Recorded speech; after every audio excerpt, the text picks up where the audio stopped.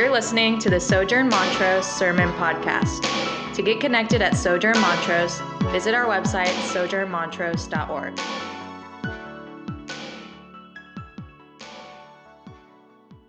Well, good morning and peace be with you. My name is Cole. For those of you who don't know me, I'm one of the pastors here, and it is really good to be with you this morning. Felt just a particular sense of joy and worship this morning as we were singing together. What a blessing that is. We're continuing our journey through the book of Hebrews this morning. Before we do that, I do want to just reiterate what was said at the beginning of the gathering, and that is covenant members, be here tonight at 7:30. We have a members meeting / celebration. There will be two particular topics of discussion that are very important for the life of our church, and so please prioritize being there. As I said, we're in Hebrews this morning, and we're looking at Hebrews 9, which Jordan faithfully read for us this morning. And as you were following along in the reading, I'm sure you noticed that there's a density to the thought in Hebrews chapter 9, that it's a difficult passage with a lot to unpack. But at the core of it is this idea that Jesus has given us representation in heaven. And so let's pray, and then let's see why that matters. And I'm also going to ask that you would, if you're following along in your Bibles, also turn to Leviticus chapter 16, as we'll be referencing that chapter as well. So let's pray, and then let's see what the Lord has for us this morning. Father, we come to you and we thank you for the blessing of your word. We thank you that regardless of how we have showed up this morning, whether we are exhausted mentally or physically or spiritually, whether we are feeling alive and confident in your truth, or whether our souls feel as though they are wavering, that none of that prevents the realities of the gospel from being true. That our hope is not in our frailty or our feebleness, but it is in you and your finished work in Jesus. And I pray this morning, as we speak of him, as we hear of him, as we see the work that he has accomplished for us, and the immensity of what it means for us that Christ is in the heavenly places on our behalf, that you would fill our hearts with confidence, that you would restore our souls to joy and gladness, that you would allow even those in the room who have yet to take hold of you by faith to see you for who you are and take hold of you, to be made alive in the truth of your gospel. It's in Jesus' name that we pray. Amen. So God has always related to his people through a covenant relationship. We talk about this a lot at Sojourn, that originally he established covenant relationship with Adam, and then through Noah, and then through Abraham and Moses and David. And central to the idea of a covenant relationship between God and his people is that God promised to dwell among his people. We see this emphatically in the garden, where God is dwelling intimately with Adam and Eve, but then we see that beautifully in the covenant given under Moses, where God takes up residence among his people through the tabernacle or the temple. And there's a major issue with this arrangement of God dwelling with his people, and it is that his people are sinful. And so God was among his people, Israel, in the tabernacle, but they could not be among him. In other words, God was gracious and kind to dwell in the midst of his people. He graciously and mercifully made himself to dwell in the camp of Israel, but they could not access his realm. Upholding this covenantal relationship between God and his people, therefore, is the grace of God, the kindness of God, the love of God. And in the Old Covenant, that is the covenant given to God's people prior to Christ, specifically the covenant given to Moses, God's grace was mediated through the sacrificial system of the tabernacle, and later the temple. The tabernacle was not only a house of worship, though, it was also a house for God on earth. And in the center of the tabernacle was a room called the Most Holy Place, where God's presence would come and rest, where it would be visible from the outside at particular times when God's presence would rest. They would see a cloud of glory over the tabernacle. The Most Holy Place was the earthly throne room of God, and it served, as the author of Hebrews tells us, as a copy or a symbolic rendering of the heavenly throne room that has always existed for eternity, where God has always reigned and ruled. And as you entered the tabernacle on the way to the Most Holy Place, there was an outer portion called the Holy Place. And in the Holy Place, there was a golden lampstand, and it represented that God is the light among his people, that he leads the way for them, that he reveals the truth to them. There was also a table that held the showbread, or the bread of the presence, and it represented that God had fellowship with his people, that his people could feast at his table, that he was a friend to them. There was the table of the bread of the presence, there was the lampstand, but then through a veil, as you entered the Most Holy Place, you get to this innermost portion of the tabernacle, and there you would find the Ark of the Covenant, holding the tablets of the Ten Commandments, called the mercy seat, the throne of God on earth. The Ten Commandments representing God's righteous law, ruling his chosen people, and his mercy toward them in their sin, that he would still give them a way to worship him, to relate to him, to obey him. There were carvings in the Most Holy Place of these angelic beings, the cherubim, representing the heavenly hosts that surround God in his heavenly throne room, who offer him praise and worship and sing to him all days for all time. There was Aaron's staff that budded, showing that God makes life from death.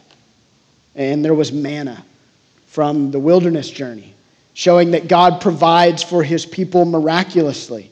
And there was an altar of incense, which represented the pleasant aroma of the prayers of the people going up to God. And this room, this Most Holy Place, is beautiful.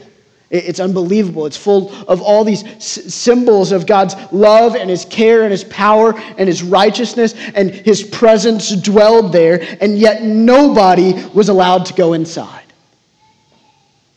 Except for one day in the year, one person could go inside, and that day of the year was Yom Kippur, or the Day of Atonement. Yom Kippur was the only time, and then only the high priest of the people could enter the presence of God. Yom Kippur was in some ways an annual reboot of the sacrificial system, with the idea that throughout the year, the sins of the people, the inadequacies of a human priesthood, the disparity between God's righteousness and human sinfulness, it would accumulate.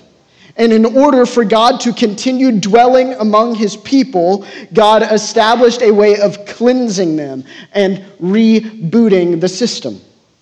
It was covenant renewal. So what happened on Yom Kippur?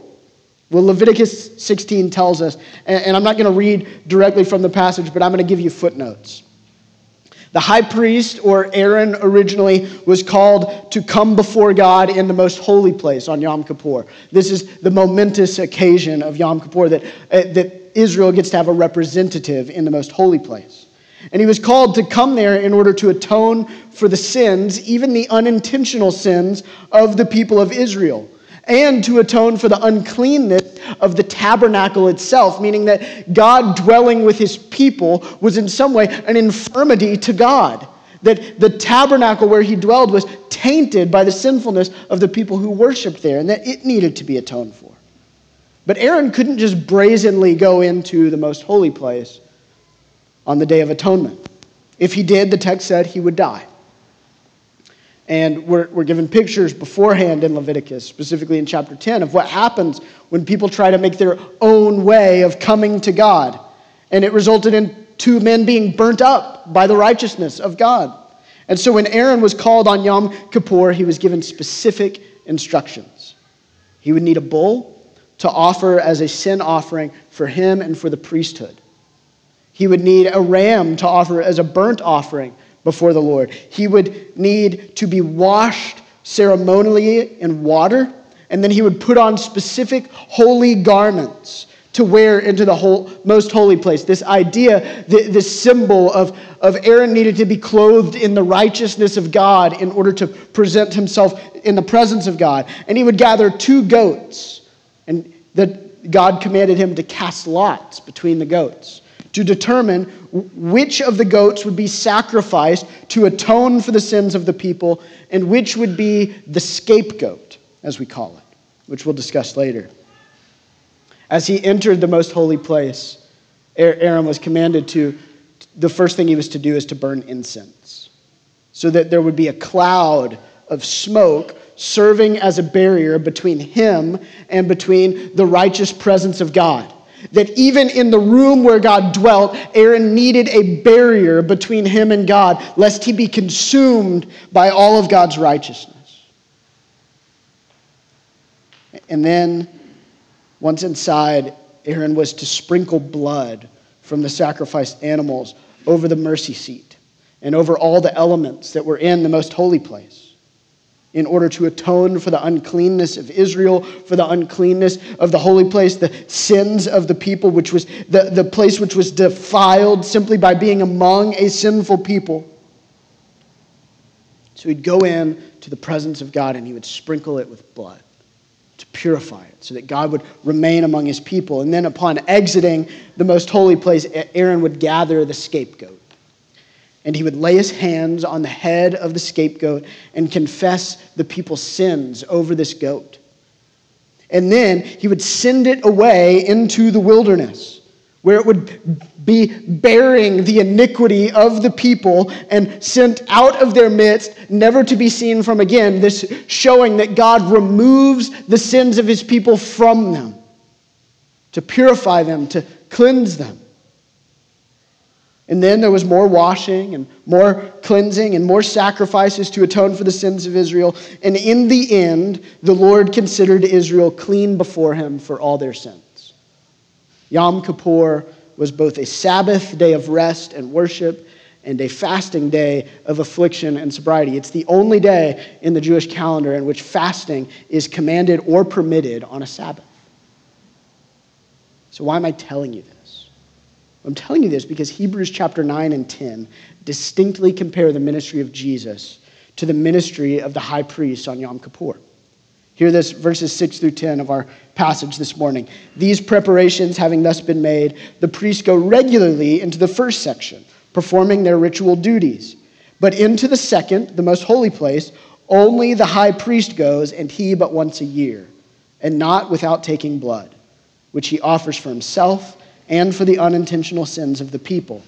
By this, the Holy Spirit indicates that the way into the holy places is not yet opened as long as the first section is still standing, which is symbolic for the present age. According to this arrangement, gifts and sacrifices are offered that cannot perfect the conscience of the worshiper, but deal only with food and drink and various washings, regulations for the body imposed until the time of Reformation. So I'm not going to unpack this verse by verse, but what I want to do is help show the point that the author is making. He's making this point that the Day of Atonement, or Yom Kippur, was proof that the people did not have real access to the presence of God. They didn't have real access to the presence of God in the Old Covenant. He makes this point by pointing out that only the high priest, and only once a year, and only with these washings and sacrificings and the burning of incense and the splattering of blood, only then could he enter the most holy place. The necessity of all of these washings and sacrifices and rituals and the provision that it's only once a year, that it's only one person from the camp, it's a message in itself. The sinfulness of mankind cannot dwell in the presence of God. And the system of the Old Covenant only dealt superficially with the sins of the people. Now don't hear me wrong, Yom Kippur was a magnificent day. Magnificent day. It was magnificent because the people would remember and experience on Yom Kippur the reality that God was gracious toward them, that he did not deal with them according to their sins, that God forgives and cleanses his people, and that as a result, he continues to dwell with them. So on Yom Kippur, the people remembered God wants to be with us. He wants to be among us. He has chosen us. He wants to bless us. He wants to provide for us. He wants to be light for us in the darkness. But Yom Kippur was also a solemn day.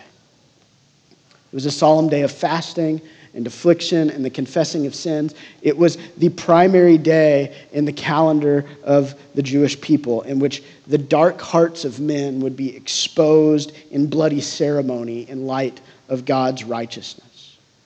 It was a reminder for Israel that they desperately needed God to dwell in their midst because they would be looking and reflecting on all of their sinfulness, and they would be left to conclude that apart from God's gracious choice to dwell in our midst, we would be no different than the pagan nations that surround us.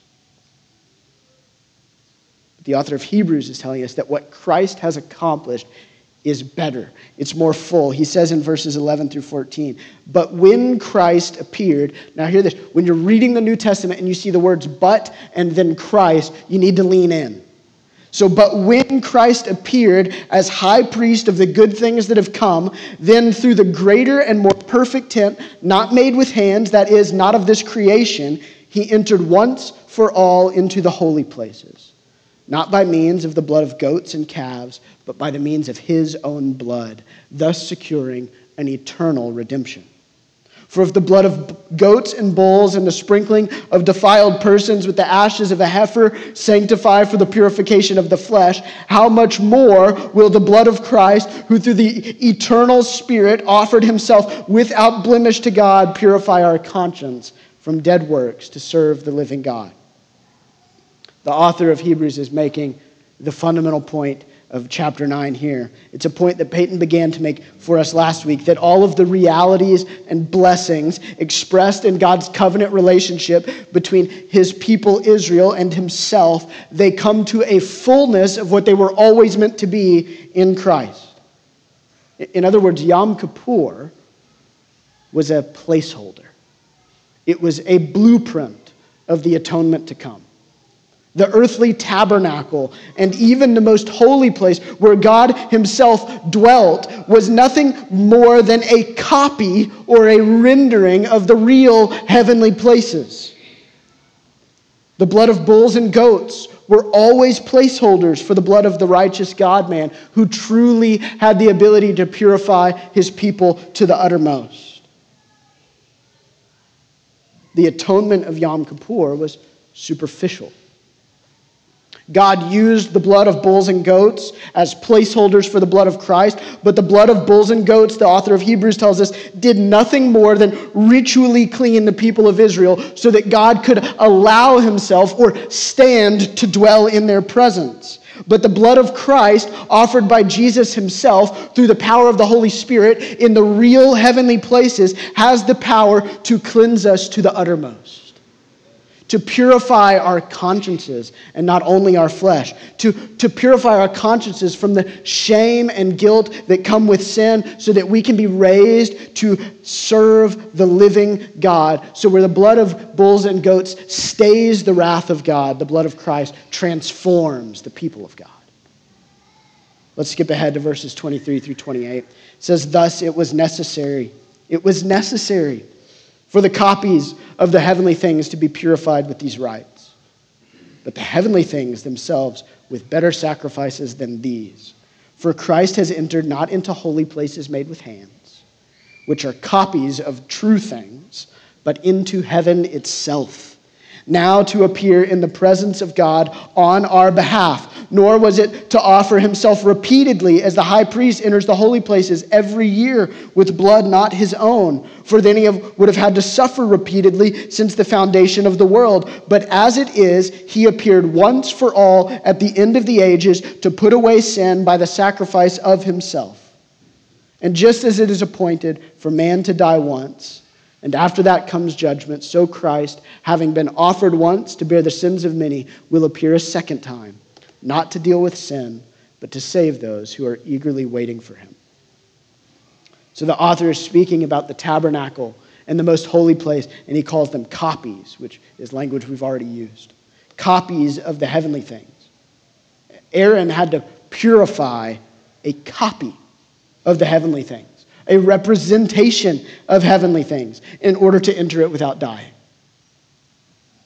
Like, this was something that was made by human hands, and even it had been made so holy by the presence of God that you couldn't enter it without dying apart from the shedding of blood. So how much more would Christ need to make offering in the real heavenly realms for the people of God to have representation? Christ did not go into the most holy place in the temple in Jerusalem. There's no account of him ever having done that. Instead, he went into heaven itself. He went into the real thing. He went into the presence of God, the real throne room of God, where God has always been and has sprinkled the throne room of heaven with his own blood. God's throne in heaven is a bloody throne. And why is that necessary? It was necessary because the wages of sin is death.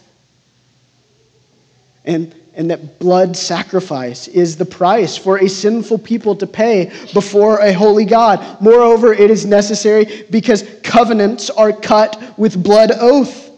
The blood of Christ is sprinkled on the throne in heaven in order to assure us that what God has promised us will surely be upheld, that we can trust in the word of God forever because Christ's blood speaks the word of promise. If he has said he will forgive us, the blood on the throne in heaven speaks that word forever in the heavenly places, so he will surely do it.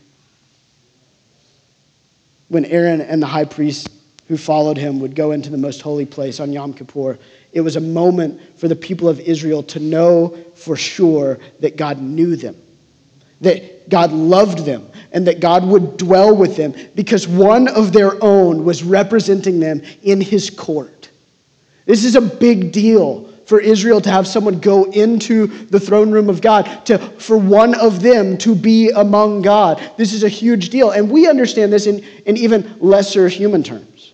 If you're advocating for a specific policy or movement, and someone who's part of your organization gets a hearing in the Oval Office, that would be a momentous occasion. It would be a big deal that you have representation in the highest room of authority in your society. You've had a hearing from the president in his space. So it's a big deal for the people of Israel. Having a representative or a mediator before the throne of God is powerful.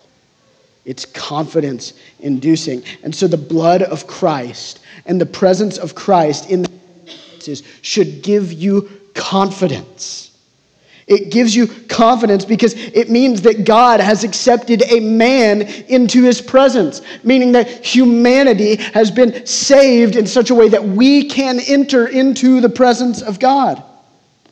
We've had hearing before him. It gives us confidence that God knows our need of his grace because Christ has entered the heavenly places with the fullness of our sinfulness exposed before God, and that his blood has been splattered over the throne of God so that we can know that God is for us.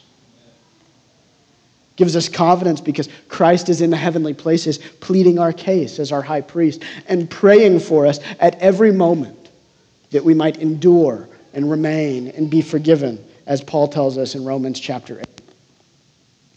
I mentioned earlier that on Yom Kippur, one of the parts of the ritual was that the high priest would gather the scapegoat and lay his hands on the head of this goat and confess all the sins of the people over the goat before sending it away into the wilderness. And in this, the scriptures tell us in Leviticus 16 that the goat was bearing the iniquity of the people and carrying it away. Church, Christ has become our scapegoat. He has had all of our sins placed upon him. And he has confessed all of our sins over his own head, and he has carried them away into the exile wilderness of death and exile from the presence of God in his crucifixion, so that our sins are no more. As our scapegoat, he's carried them away. As our high priest, he's confessed them all, past, present, future, all of your sins, even those that you have no awareness of. That in your ignorance you do not know you have committed. Christ has confessed them on your behalf. Here's what that means. It means there's a God in heaven who knows the fullness of your wickedness. And that might sound like bad news. It means that there are no secrets before the God of the universe. There's a God in heaven who knows the fullness of your sinfulness. He knows every evil thought you've ever had or will have, every evil deed you've ever had or will do, every way in which you've failed your brothers or your sisters, ways that you've dishonored people in your life. God knows it because Christ has confessed it. And yet, this is good news. It is good news because he has still chosen to be your God. He isn't getting into the deal of being your heavenly Father without knowing exactly what that means. He has chosen you. He has chosen to clean you from the inside out, making your conscience pure. He sprinkled the heavenly places with his blood for you so that God will keep dwelling with you forever and so that you will be able to dwell with him. Church, Christ's entry into the heavenly places on our behalf is at the center of our assurance of God's love for us and our confidence in his unending grace. And so if you're one who doubts your salvation, who doubts that God's love for you could be real, if you feel that your sins are too many, your past is too messy, your thoughts and actions are too unholy, well, you're right. They are. Your sin is too much. Your wickedness is too deep. Your thoughts and actions are too unholy. Your past is certainly too messy to gain you entry into the presence of God. And yet you can take heart in the fact that Christ's blood, not your blood and not the blood of bulls and goats, is speaking the word of your pardon, the word of your acceptance. He's preparing a way for you to enter the most holy places so that your representative in heaven means that it is not about your resume. You can take confidence because Christ is there for you. Or if you're like me and you have a constant feeling that you need to prove your worth to God and to others through perfection, you can stop and rest in the reality that God has already aired all of your dirty laundry. Christ has aired all of your dirty laundry before the Father in the heavenly throne room, and God still wants you as his son or daughter. And so you don't need to impress him. You just need to worship him. Christ's presence in heaven matters because it means that we too share in heavenly blessings now. If our king and our priest and our mediator is in heaven, then that means we share in heavenly blessings. Paul goes as far in Ephesians chapter 2 to say that we who have been united to Christ through faith are seated with him right now in the heavenly places. That right now you and I who are in Christ are in the heavenly places with Christ through faith. Now, that doesn't mean that you aren't physically and really here on earth. And it doesn't mean that you should be having some sort of mystical or spiritual experience that's hard to explain and how you're currently in the heavenly places in a way that you don't quite understand and that if you feel like you don't have that, you should be doubting. That is not what it says. It means by nature of being united to Christ by faith that wherever he is, there we are too.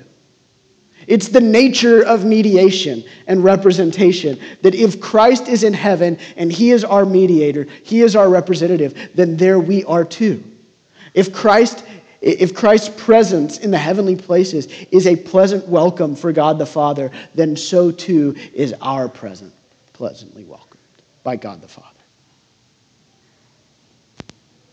We have all the blessings of heaven given to us through his presence there.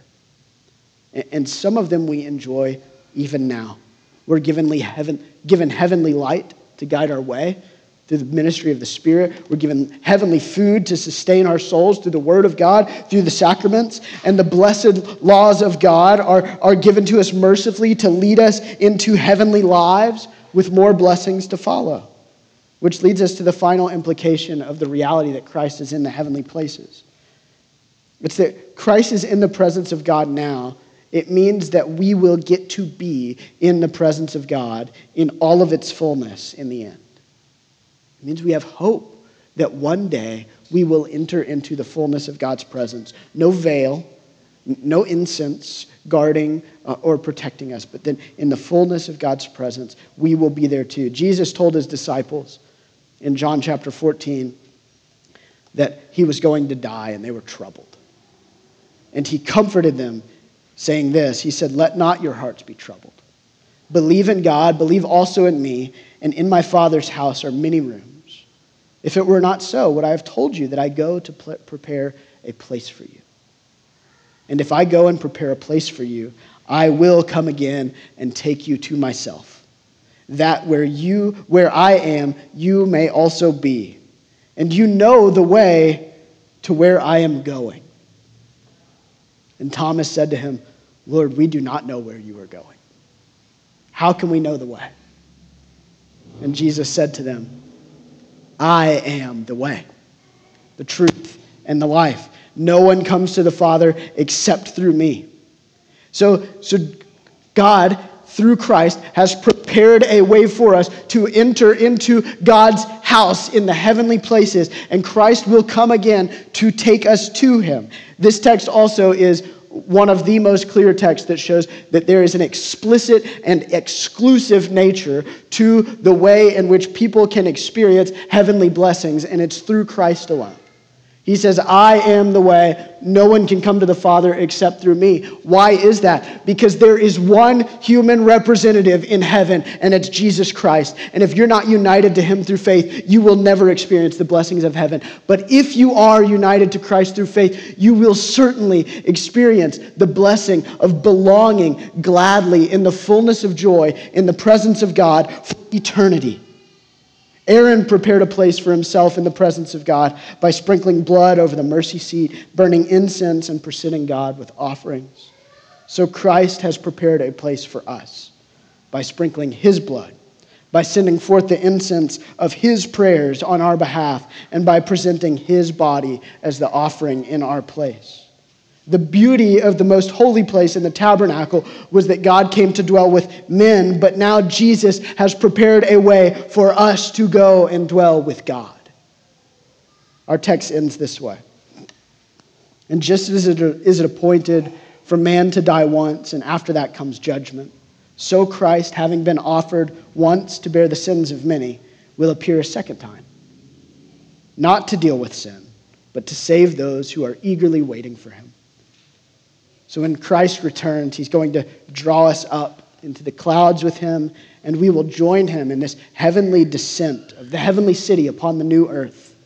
And God will dwell with us, and we will dwell with him, and so we ought to eagerly await for him.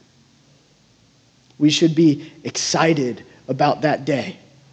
We should eagerly anticipate that day and wait for him gladly and wait with purpose. In the scriptures, waiting is never laziness. It's never sitting still. Instead, we wait with purpose. To give you an example, when I'm expecting a guest in my home, especially someone that I'm waiting for with excitement, maybe someone I haven't seen in a long time, I wait by seeking to honor that guest. I don't sit on the couch and just wait for the doorbell to ring. I clean, I cook.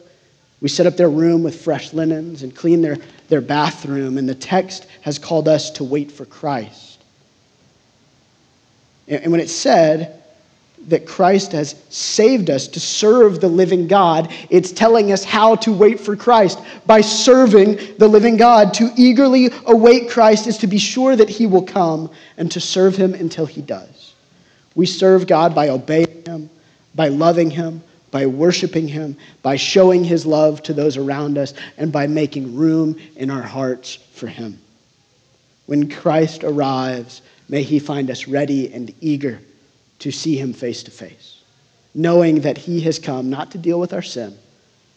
He will come to be with us forever.